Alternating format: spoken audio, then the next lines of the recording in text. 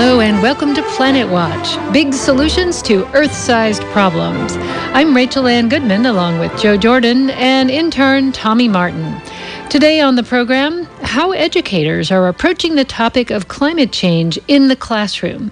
We'll hear from two retired high school teachers about their efforts to bring the next generation up to speed on the science and solutions, as well as the policy issues related to global warming.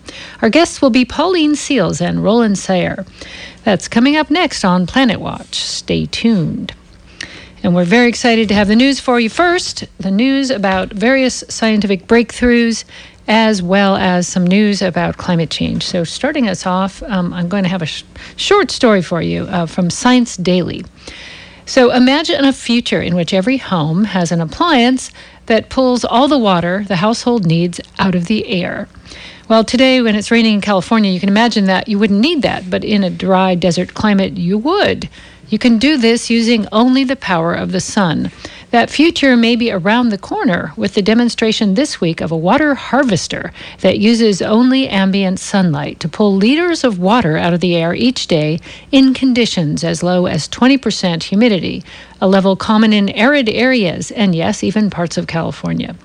The solar-powered harvester, reported in the journal Science, was constructed at the Massachusetts Institute of Technology using a special material, a metal organic framework, or MOF, produced at the University of California, Berkeley. Fascinating, huh? You can actually... I think this mic needs to come up. Hello. Ah, there we are.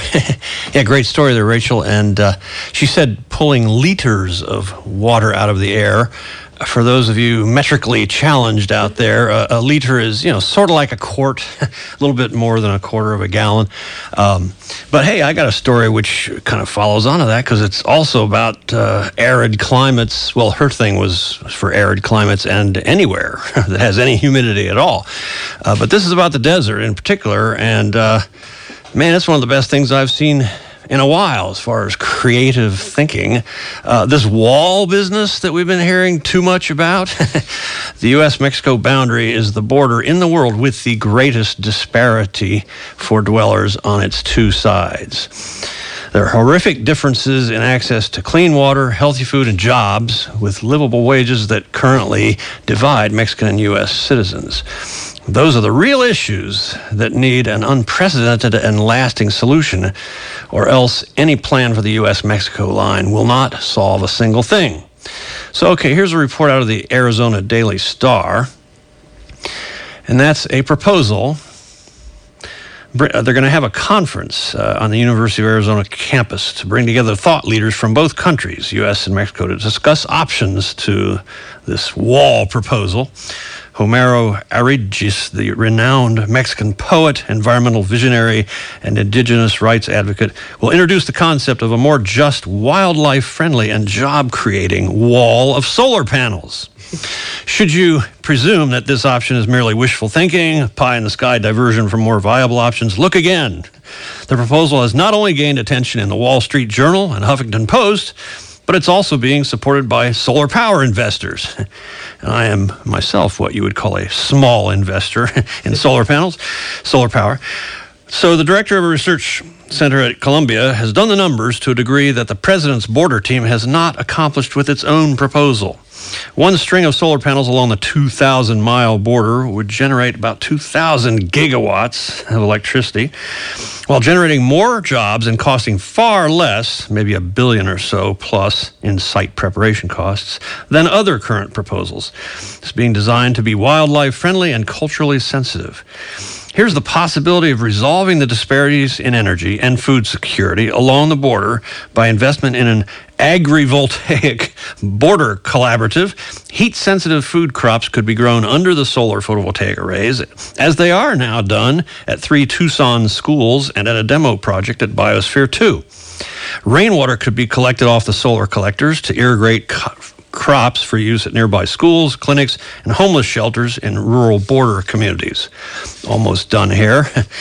I can't get enough of this. Hope you're in the same mind frame. Endangered wildlife would be allowed to pass under or above the solar panels, but holding back off-road vehicles of any kind or size.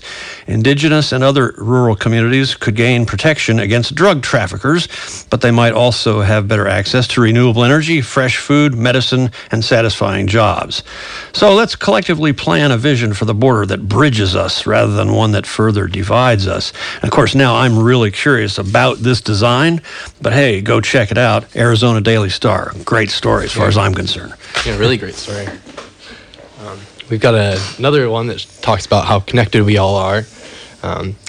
The dust from as far away as the Gobi Desert in Asia is providing more nutrients than previously thought for plants, including giant sequoias in California's Sierra Nevada mountains. A team of scientists, including several from the University of California, Riverside, found that dust from the Gobi Desert and the Central Valley of California contributed more phosphorus for the plants in the Sierra Nevadas than bedrock weathering, which is the breaking down of rock buried beneath the soils. Phosphorus is one of the basic elements that plants need to survive, and the Sierra Nevadas are considered a phosphorus-limited ecosystem. So a good side to desert dust blowing across the world at us. Yeah. Nice. And finally, California continues to be in the news due to a historic super bloom of wildflowers spawned by record rains. The miles of poppies and other flowers are so abundant around the Central Valley and Carrizo Plain that they have been seen in satellite images from space. And the 4-year drought that plagued our state is officially over. They say that surface water in 2017 has provided plenty of rain to trickle into the state's dams or water reservoirs, filling them to above average levels, as many of you noticed during the Oroville Dam near failure. And with the snowpack being 30% above records, it's going to be a good year, except for the possibility of some severe flooding when the sun indeed starts to melt all that snow. But a blessing in many ways, but also extreme weather in others. And for those of us who have seen many, many extreme weather events in California, this one appears to be racking up to be one of the record years for a long, long time. And we're getting a little more today out here on the West Coast, Central California. It's for when we came in, it was kind of a frog strangler. I think it might be backing off a little bit right now. All right. So making a quick segue from super blooms to people who bloom after they retire as teachers. Pauline Seals is one of those people who was a teacher for a number of years in high school level. And Roland Sayer, who's with us as well. And both of them were in the classroom for many, many years in high school, teaching high school science courses, which if any of you took one when you were younger, or maybe you're in one now if you're listening and you are younger, you know that science can often seem disconnected from everyday life. And maybe, you'll do some fun science experiments at home, but seldom does it actually reach the level of hands-on. These two have developed a curriculum that they're going into schools with to teach about a very difficult topic, both difficult scientifically and difficult in terms of emotionally. It's about climate change. So welcome the two of you. Why don't you tell us just briefly about your project to bring this information to local high schools? And Roland, we'll start with you. Actually, I was a teacher of social studies. And of course, everything about climate change has political and economic and legal and emotional aspects as well, in addition to the scientific stuff. So usually the way we proceed is that Pauline presents the basic science and just a brief outline, and then we ask students to start doing their own research because that works much better in terms of teaching and learning. And so we have then some exercises set up where they get to look at how does global warming or climate change affect other teenagers around the globe so that it's easier for them to relate to these other stories. And then we have a little unit on how hopeful it is or how little hope there is. And so they get to check in with their own feelings. Because if you talk about climate change, you invariably hit that spot where you feel powerless or hopeless or disgusted or angry, whatever the case may be. And is that pretty much it? Did I omit something? There was a few details, and since I didn't memorize it, but since I have it up on my computer, so one of the first things is using climate.nasa.gov, which is an excellent website where the kids have to explore, answer questions, and they are interpreting data. They're not just looking for words. They're interpreting data on graphs in different formats. So that's good for them in a few ways. Related to carbon dioxide levels, temperatures, Arctic ice, land ice, sea level, glaciers, ocean acidification, and more. And the climate mixer role, which Roland already mentioned, where they relate to other students, other people that have difficult lives due to climate change, they actually interview each other and make notes and then answer questions. And this is to get a real feeling for people's lives and the fact that it's a worldwide problem. Then we have a sea level rise activity where they use a website and find out the predictions for sea level rise up through 2100 approximately. And current science may actually make things worse than it appears on this website. But the discovery goes through New York, Miami, New Orleans, Bangladesh, and finally looking at local areas. The truth is, Santa Cruz will not be as badly off as any of these other places, but it's home, and the fact that it's going to be affected at all, people relate to that. Oh, yeah, Ocean Flats. Oh, yeah, downtown. Wow. The boardwalk, City Hall. My goodness. Yes. So that's good. We found a demonstration which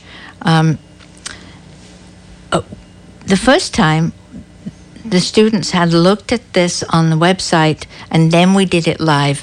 The teacher found with her second, there were three classes here, so there were three, can't remember, three different classes. So the teacher and she found doing it without even having them see the video was very good.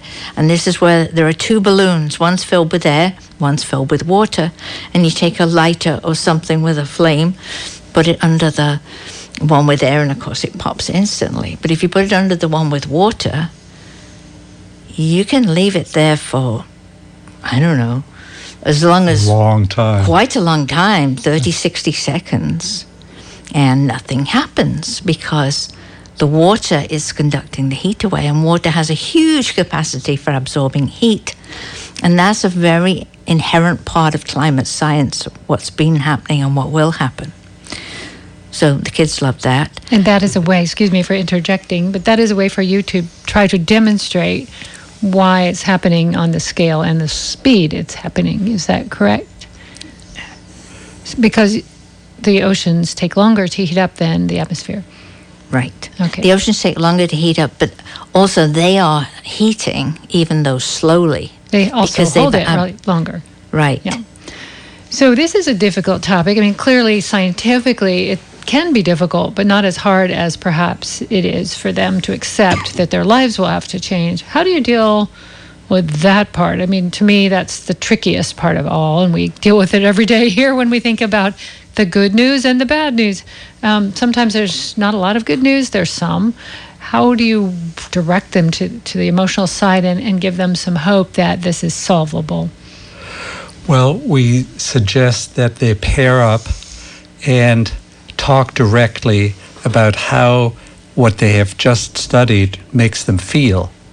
And so they talk about, makes me feel hopeless, or we can't do anything about it, we're powerless. It often combines with young people having the sense that I'm just a teenager, I can't do anything, I can't make any changes. And so it's really important for anybody to have a chance to express how we feel about climate change. And only if we can do that can we get to a more clearer thinking about what should be done, what has to happen. So how does that work? They say, I'm feeling hopeless. So what do you say then? Right. What's the next step? We don't listen into their pair conversation, but then we have a sheet of paper with all kinds of things that are either hopeful or that make people feel hopeless, and then they have to list the top 3 hopeful items. It's easy to look things up on the internet. That's where we draw them from. And then we have a debate. And then eventually, after they have done some work, which is another important part of how to deal with climate change, we come somewhat to the realization we are the carriers of hope. Human beings are the ones that carry hope. You know, politicians, maybe they hit something right, like our governor does some good things. There are even some Republican governors that do some good things. But really, the hope resides within each human being. And so that's where they eventually come to when they do the studying, when they feel, oh, I know more than 62% of the United States teenage population. Yeah, it's a shocking piece of information. Only 38% of teenagers in the United States get proper education about climate change. That's explaining a lot, because my husband teaches at university and says by the time they get there, they think they do know a little bit, but they think that, you know, things like recycling, that's all we need to do, and then we'll be safe. So there's a lot of work to do. That's why you're doing what you're doing, I assume, because there's a lot of educating to be done. And so what grade levels? What grade levels are you two mostly dealing with? And I don't know, how often are you going into the schools? And is this sort of a routine that you invented, or That's 3 questions. Yeah. You only get one. Sorry. No. The first one was. I forget. No. If you forgot. How often? Not often. What grade level? What grade levels? Grade level, whatever. But I think we've been mostly working with high school. Yeah. Because that's your background. That's what you teach. That's our background, and I think this material is a little bit more suitable. We did work with a 6th grade at Kirby School, and they had a little difficulty with some of the activities. So if we did it again at that level, we'd make it slightly simpler, which is reasonable. Mm-hmm. As it was, we were busy and didn't have a lot of notice, so we tried it. Well, the teacher said he thought it would be okay, but that wasn't 100% true. I always ask this question, but why do you think that 62% of high school students are uninformed about the science or the other issues concerning the importance and maybe urgency of global warming? Because the teachers are teaching the same curriculum they've been teaching, that they were trained on. They have neither the mandate nor the time and resources to easily incorporate all this kind of thing. Along with everything else, they're still expected to get kids ready for college, etc., and ready for standardized tests and so on. And so fitting this stuff in right now requires an extraordinarily dedicated teacher. And while there are some of them have other lives. And we know of one particular teacher at Santa Cruz High School. She's a great teacher of environmental science, and she works her butt off. And so environmental science itself is not just climate change. It's just one part of climate change. So, you know, my hat is off towards all teachers, even the ones who are really dedicated to conveying this information. It does seem a bit strange that you're preparing people for their future, and then the future could be radically different. You know, if you're planning that your life is going to be exactly as it is now, that's not what the science is telling us, that even with lots of action, our lives are not going to be the same. Right. Even if the best case scenarios where we're living in an alternative energy world, we're going to be living differently, even with the technology. If that's the answer, we're going to be living differently. The jobs will be different. So it's really like turning on a dime, whereas this has been coming for a while. We haven't reckoned that we need to turn on a dime. I personally feel that the young people are far more flexible in this than the older people. I think the young people are not stupid, and they're not stuck in a certain rut, and they can tell that what we've been doing is not really totally working. Well, we happen to have someone who I still consider a young person. Tommy is our intern, and he has not crested 21 yet. Am I right about that? Oh, no, I have. You have? Okay. You just look youthful, but you're right around there. Yeah. So you're not too long out of high school. How is this resonating with you when you're listening? Yeah, I definitely remember having a slight difficulty connecting the things that my teachers were trying to convey and making it a real world kind of connection, because I never had anyone really come in and try and do what you guys are talking about, kind of compare it to the situation around the world. But I did have really good teachers on environmental studies and science in general, but I think it definitely gets kind of lost in the curriculum that they have to get through to the kids. Yes, and then, of course, we do have to reckon with the political facts. The Heritage Foundation is now sending to every science teacher in the United States texts and other materials to convince them that climate change is a hoax and whatnot. That's astounding that some organization would spend that kind of money, because that's got to be quite huge. Expensive, promulgating flat falsehoods and asking them to be taught in our schools. I mean, right now we go send our children to school assuming they're going to be taught real science, not that someone's going to pull out a textbook someone mailed them for political reasons and start teaching junk science. I mean, that would be a disservice to the children of this country. Just teach them false information.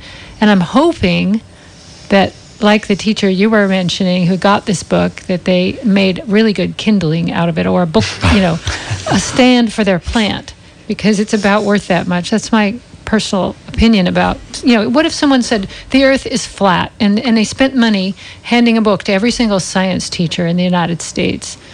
Are they going to teach the earth is flat just because they got a free book? I hope not. Seriously.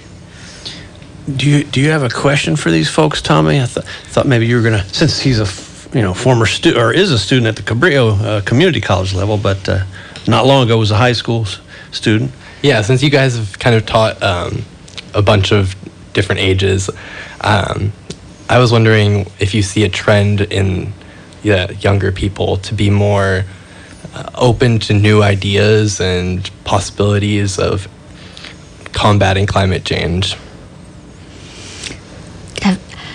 The students at SoCal had enough time, which is rare, but they had enough time to learn some of this science background, deal with some of the feelings, find out about some potential solutions, and then work on their own presentations. And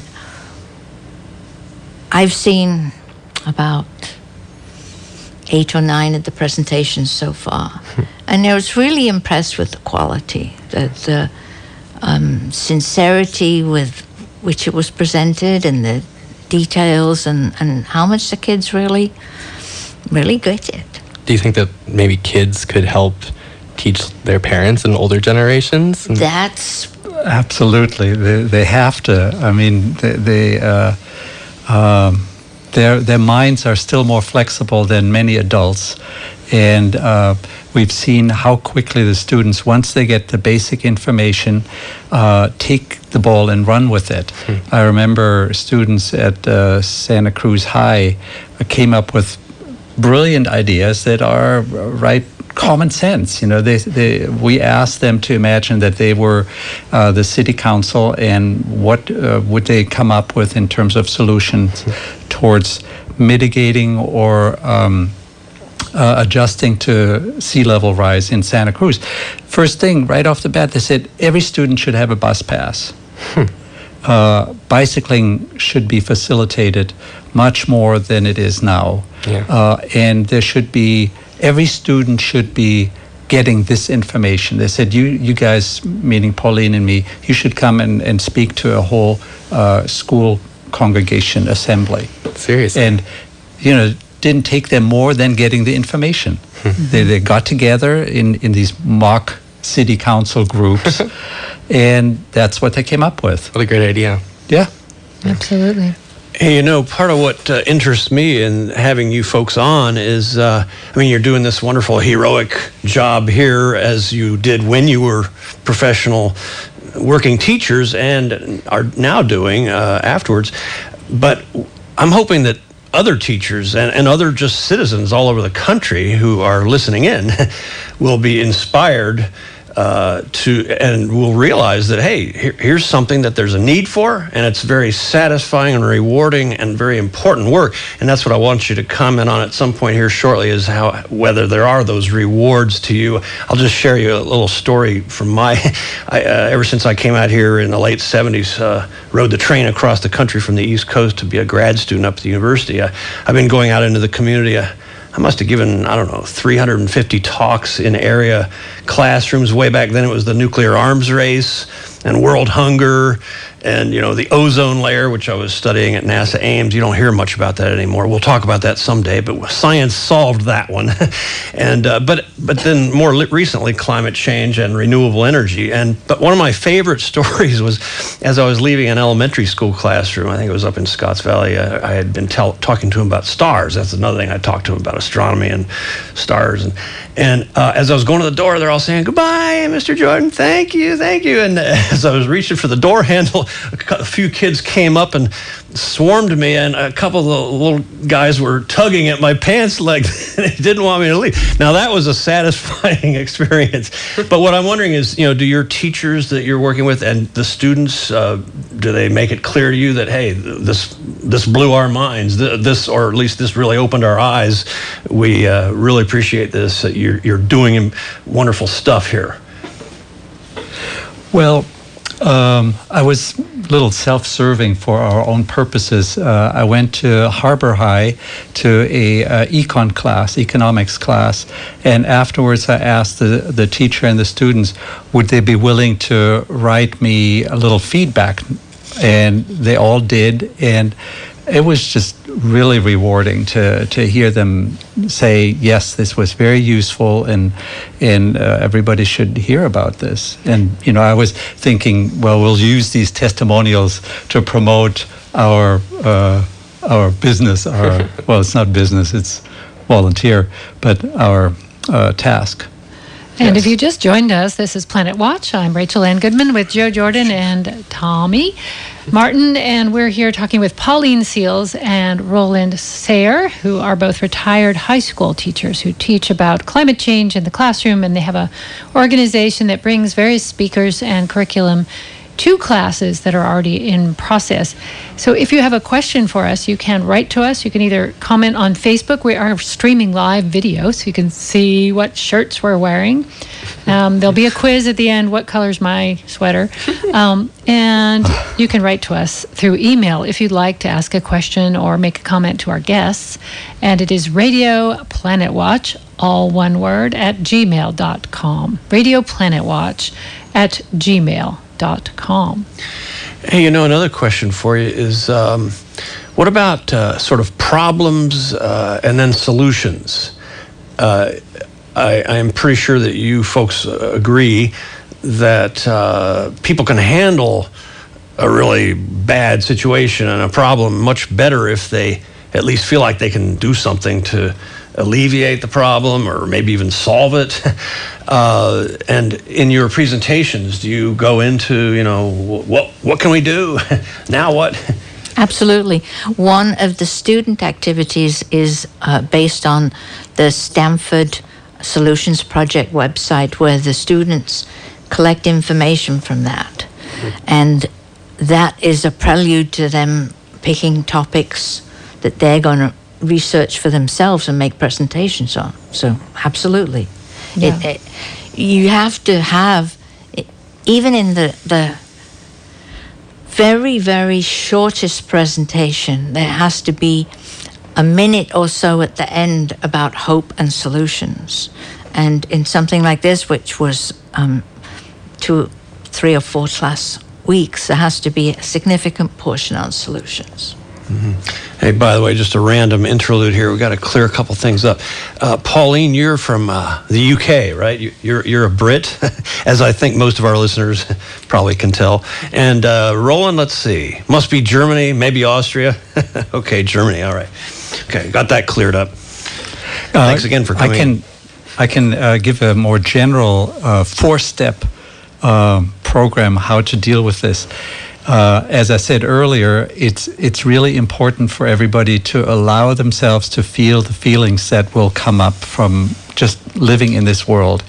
Every living being that is being extinct, or all the trees that are that have died in California from the drought, we need to mourn them. And we need to tell somebody who is willing and able to listen how hopeless or powerless we feel. And we also, then the second thing is to appreciate that which we still have. This is the best place that we know of for human beings in the whole universe, and it's worth fighting for, and be grateful for what we have. And the third thing is take action, which we can't do unless we're informed. So those two things go together. And the fourth step would be to persevere. Because as we act, we will run into opposition and disappointments, and then we have to go back to step number 1. We need to express to somebody who is willing and able to listen how disappointed we are, and then be grateful and take more action and persevere. This is sounding like what I was hoping that we would get into, and I think now's the perfect time, namely some events coming up that are not only in our area, but all over the country and all over the world, just in both of the next 2 weekends. They're called marches, and that sounds kind of like fighting, marching armies for truth. And you folks are involved, as are some of us and lots of other folks, in organizing and pulling these things off. I'm actually going to be in D.C., Washington, D.C., at the 2 big marches for science on Earth Day this coming Saturday, the 22nd, and then the following week, the big People's Climate March, which I hope will have even more people than the big New York City March that had 400,000 people a couple of years ago. But there's something going on here, and as an example for people listening, for events in communities across the country, what can you tell us about what's cooking for these next couple weekends? And, just let's talk about marching. Well, the April 29th event in Santa Cruz is probably more about the rally than the march, although the march will be a feature. There are excellent speakers lined up. Our Assemblyman Mark Stone will be there.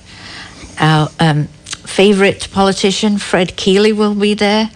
T.J. Demos of UCSC, and Dr. Susie Moser, who is an excellent speaker and worker in this field.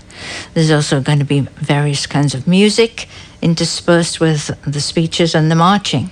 So, and bunches of people tabling. So that's going to be a big local event here, and hopefully many other places across the country are going to be doing the same thing. And we've been trying to organize these kind of things that you don't have to use the carbon of flying across the country.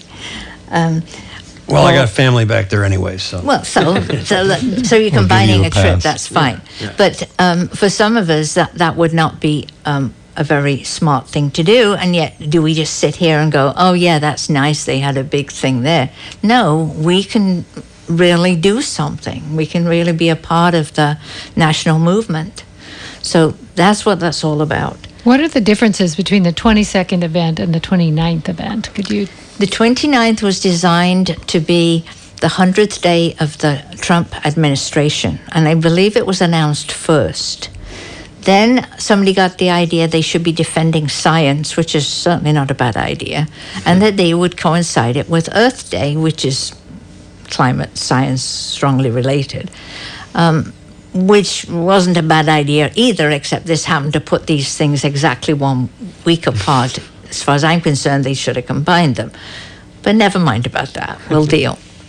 So in Santa Cruz, the Earth Day March, Science March, will be fairly short. It'll be about half an hour short march from City Hall to Earth Day, and then there'll be a rest of the day thing on the San Lorenzo benchlands with lots and lots of activities for children, lots of local organizations, etc., all organized by Ecology Action. So they're different, but strongly related. So the 29th is the March for Science, is that correct? No. That's the climate march. 29th is the climate march. So the March for 22nd. Science is the 22nd. It's pretty unusual for scientists to get out and march. Let me just mark this moment. This is not what they usually do. They usually are incredibly apolitical for the most part. They're in the labs doing good science. That alone should get people's attention. Why should scientists feel the need to say that we need science when the whole world we're living in is based on it? And there must be something big happening in our culture, and a pretty big dissing of science process to be able to even get these people out of the lab. So I just wanted to remark upon that, because it takes a lot to get some of these quiet, studious types to don a T-shirt and hold a sign. So that ought to get people's attention. This is not your usual suspects. And it's not the usual march, because they're saying we need to fund science. We need to keep the doors open to collaboration internationally. So, I have this image of the March for Science. It's like a Gary Larson Far Side cartoon. A whole bunch of people with glasses and pocket protectors and white lab coats all marching down the street. But hopefully it's going to be, really fun and interesting and colorful and diverse. And, it doesn't have to be scientists. It's people who care about science, which is closely akin to reality. And speaking of which, by the way, one of the news items we could have read, I'll just read this as a preview, but this is very encouraging. There is a House Democrat named Don Beyer, B-E-Y-E-R, who is calling on experts to correct the bad info pushed by the Republican majority. So he's fed up with the anti-science nonsense now dominating hearings of the House Science, Space, and Technology Committee, and he has launched a project to make it easier for scientists to set the record straight. So stay tuned for more on that. Well, we have somebody who might chime in the last few minutes of this conversation who teaches at the college level, who just walked in. So maybe you could get on this mic. Steve Coulter, my husband, teaches at UC Santa Cruz, and he teaches in the writing program. And brilliantly, the writing professors, a lot of them, have decided they're going to make this the centerpiece of their process of teaching writing. So you might have heard us earlier talking about how to talk to high school students. When you get them, by the time they get to you, what do you notice about their science literacy about global warming? Are they knowledgeable or not so much? Well, these are university students, and so a lot of them have been in advanced science courses or environmental studies courses at their high schools. So I would say that most of them have a reasonably good knowledge of climate change. But they don't know about it in any depth, and it's probably true that they haven't explored, in fact, it's almost invariably true, they haven't explored any of the, let's say the political or social ramifications of climate change. They might have studied the actual physical processes, but, it's the nature of high school courses that they're siloed, that there might be an environmental studies course, but it focuses on, the actual physical mechanisms of carbon and the temperature change, and it doesn't say anything about how we might have to change our economic system, or how we might need to change how do we approach this psychologically or spiritually. They haven't had that sort of background before to think about it in a more from a more comprehensive perspective. So if you could encourage these folks to do anything, which they're already doing a ton, they're going into high schools and trying to say this. What is the missing piece you'd like to see emphasized over, including the science? If you were listening, it sounds like they do the emotional side. I don't know if they do the political side. I don't know. That's a really tough question, because, my courses really focus on how, Naomi Klein's idea that capitalism and combating climate change are inherently incompatible. which means that we are really looking closely at capitalism as an economic system and what effect it has on the planet. Now, that's some pretty controversial material for the high school level, and I don't think many high school teachers would want to venture very far into that, or they might run into trouble with that. I don't really know. I mean, maybe they could answer that question, but that's how we go at it. Because the university, of course, allows, in the high school classroom, teachers in general, at least when I taught there briefly, are discouraged from really grappling with controversial questions because the parents will be calling up. The opposite is true at the university, where students are encouraged to really grapple with controversial questions, and the professors are oftentimes are more or less free to be opinionated. At the same time, of course, to allow all kinds of different opinions from the students, because they're going to come from very diverse backgrounds. But in order to encourage critical thinking and to write an interesting paper, you have to do something. You have to challenge the way they think about the world. So. Great. Any final thoughts on that? Unfortunately, we kind of brought you in at the last part, so we'll have you back maybe with your colleagues to talk more about this part of the equation, like whether you can come in and say, hi, we're in a planetary emergency. I mean, you're not supposed to say these kind of things as a teacher, and yet later on they're going to go, why didn't anyone tell me? Like, why did they keep this such a secret? I'm afraid. Well, it was a good thing to see how passionate the students were at Santa Cruz High, who said, this is something that the whole school should know, and every student should every year be exposed to this information. And also, every student should have a bus pass. I mean, these are strong political statements. And at Soquel High, we were gladly surprised that several groups of students, not just one or two, tackled the topic of a carbon tax, which is something that I think needs to happen. You know, we're subsidizing fossil fuels, and that should be removed, and instead we should price carbon in a realistic manner, and a carbon tax would help in a great way. And Tommy, we had a question come in. You want to read that to us? We have a few minutes left, and then we're going to move to I'm going to read that, and I'm going to first segue from what Roland just said, the carbon tax thing. Another item that preview for coming attractions is that British Columbia has long been a champion of a carbon tax, and it's been very successful, but they've suddenly turned around, had a huge bad turnaround politically up there, and now they're just going full on fossil fuel mania. So, well, we got to check into that. But one of the questions as far as what can we all do about this stuff, I mean, the science of the climate problem, but what can we do? Well, one of the things we could do, and it's only one, but it is a huge thing, is solar energy for hot water heating, even space heating, and electricity.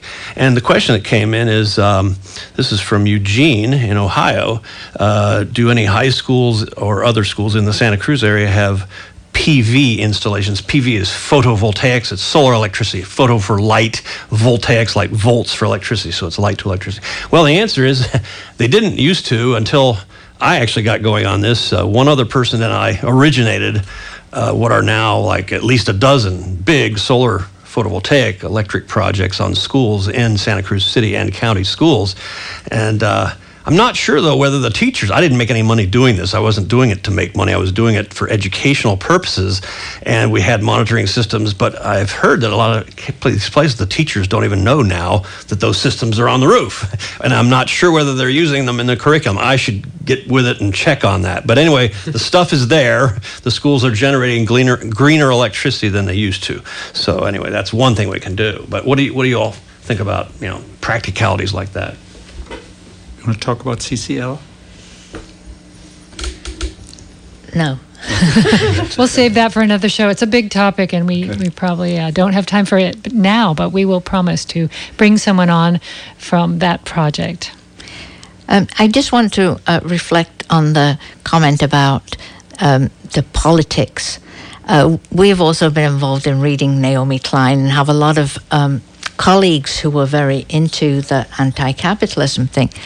And I would hesitate to state that in that explicit of a manner in a high school as a paid teacher or a volunteer for exactly the reason you said. that high school teachers do have to be sensitive to that, because certain of the parents will be calling in and very, very upset. And it's better not to go there. It's better to do the good you can do by suggesting and implying rather than hitting it full face. Good point. Can I comment on that? In one class, I suggested that we do look at the topic of a carbon tax, and so the students were provided with texts that spoke for and spoke against it, and then we left it to the students to evaluate and decide on which side they would come down. And that's one way of high school teachers dealing with it. But you have to make sure that you provide access to information from both sides of any topic. Unless the other side is saying something unscientific. That is not another side. So you have to be careful. So my thought back to the book that was sent around to everyone is, why not bring the book into the classroom as a media literacy or political exercise and have them look at the science and what's wrong with the book? I mean, the science teacher should be able to debunk the junk science. And if they can't, they shouldn't embark on that exercise, but it could be a teachable moment. The problem is the teachers mostly do not have up-to-date good textbooks to compare. And so that's not kind of a fair game, really. Okay, good point. And the textbook can't possibly keep up with the new information that's coming out in the scientific journals, because we could barely keep up week to week. We look at science news about climate change, and it's happening fast and changing rapidly what we know. I mean, they keep revising.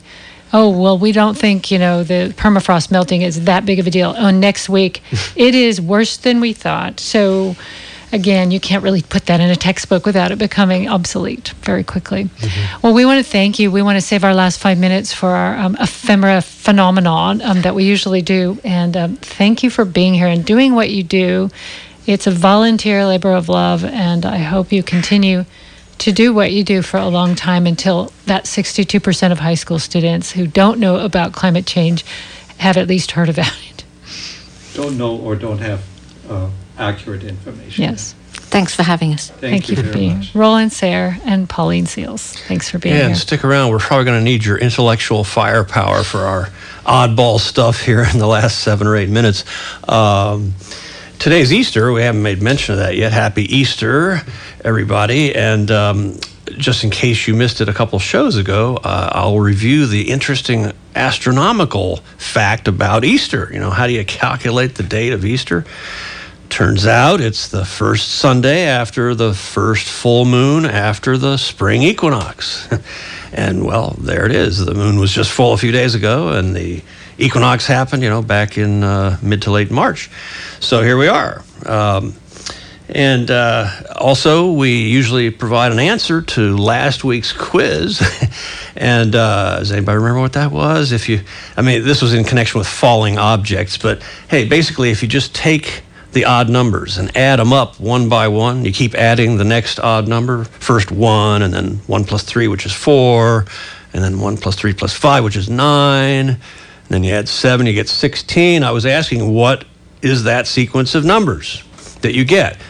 1, 4, 9, 16, 25, 36. Do these numbers sound 49. special? Squares? 64. Oh, hey, Tommy just said it. Squares. Did you figure this out just now or in the intervening week? Oh, yeah, just now.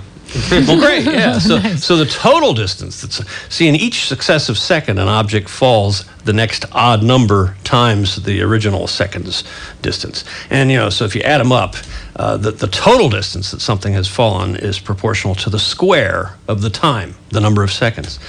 This is in the absence of air resistance, of course. But anyway, so let's see here. Well, what about the palindrome? Oh yeah, that's another one. We had a palindrome. Maybe that was two sessions ago. So here we go. Now I'm going to let you write this out again. And I only did a palindrome is a word or a sentence or whatever phrase that is spelled the same forwards as backwards, and you ignore the spaces. And so I've given a bunch of them. Like Madam, I'm Adam.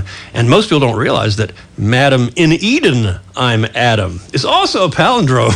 Madam in Eden, I'm Adam. Write that down and you will see that that's a palindrome. But anyway, here's the long one. Here's the longest one I know. But I'm only going to give you half of it, and you write it down and you see if you can reflect it and figure out the rest. So here we go.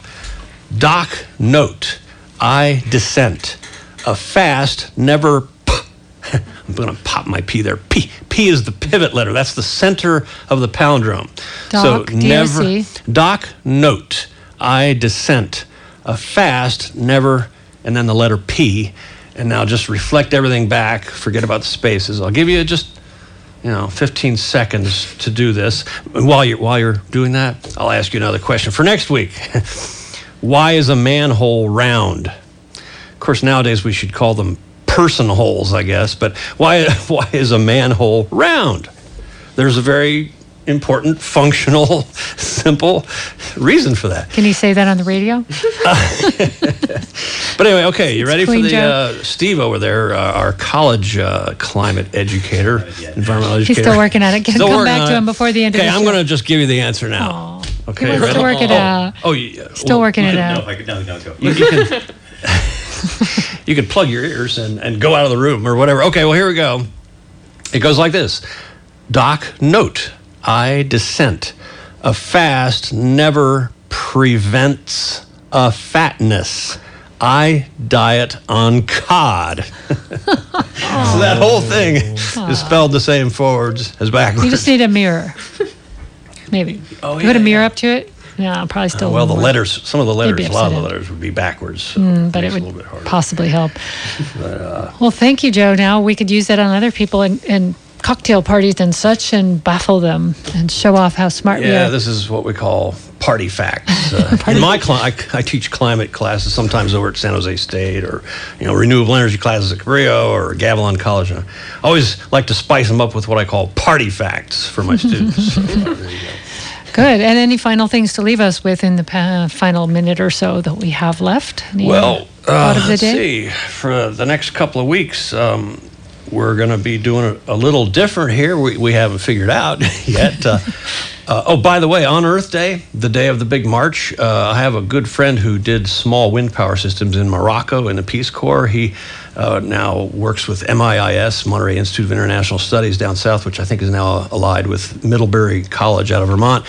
And he is putting together a youth forum on climate for Earth Day, but he's looking for somebody who knows a lot about climate and at least has some kind of a scientific background to speak. And I'm telling him, well, everybody's going to be out marching, but if anybody out there or anybody in here might be able to help, he might have a bit of an honorarium for you or something. But I'll be reporting from back east on those two marches, and we'll do that by phone or Skype or something, and we'll get some more great guests in here, like our honored guests today. And again, thank you all, and it's been great to chat with you about the problems of the world and is there hope with the young people.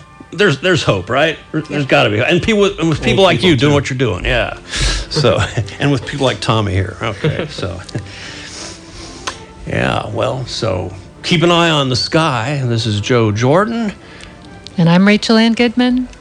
And I'm Tommy Martin. Thank you for listening. This has been Planet Watch for another week. Thanks for tuning in, and we'll see you again next week.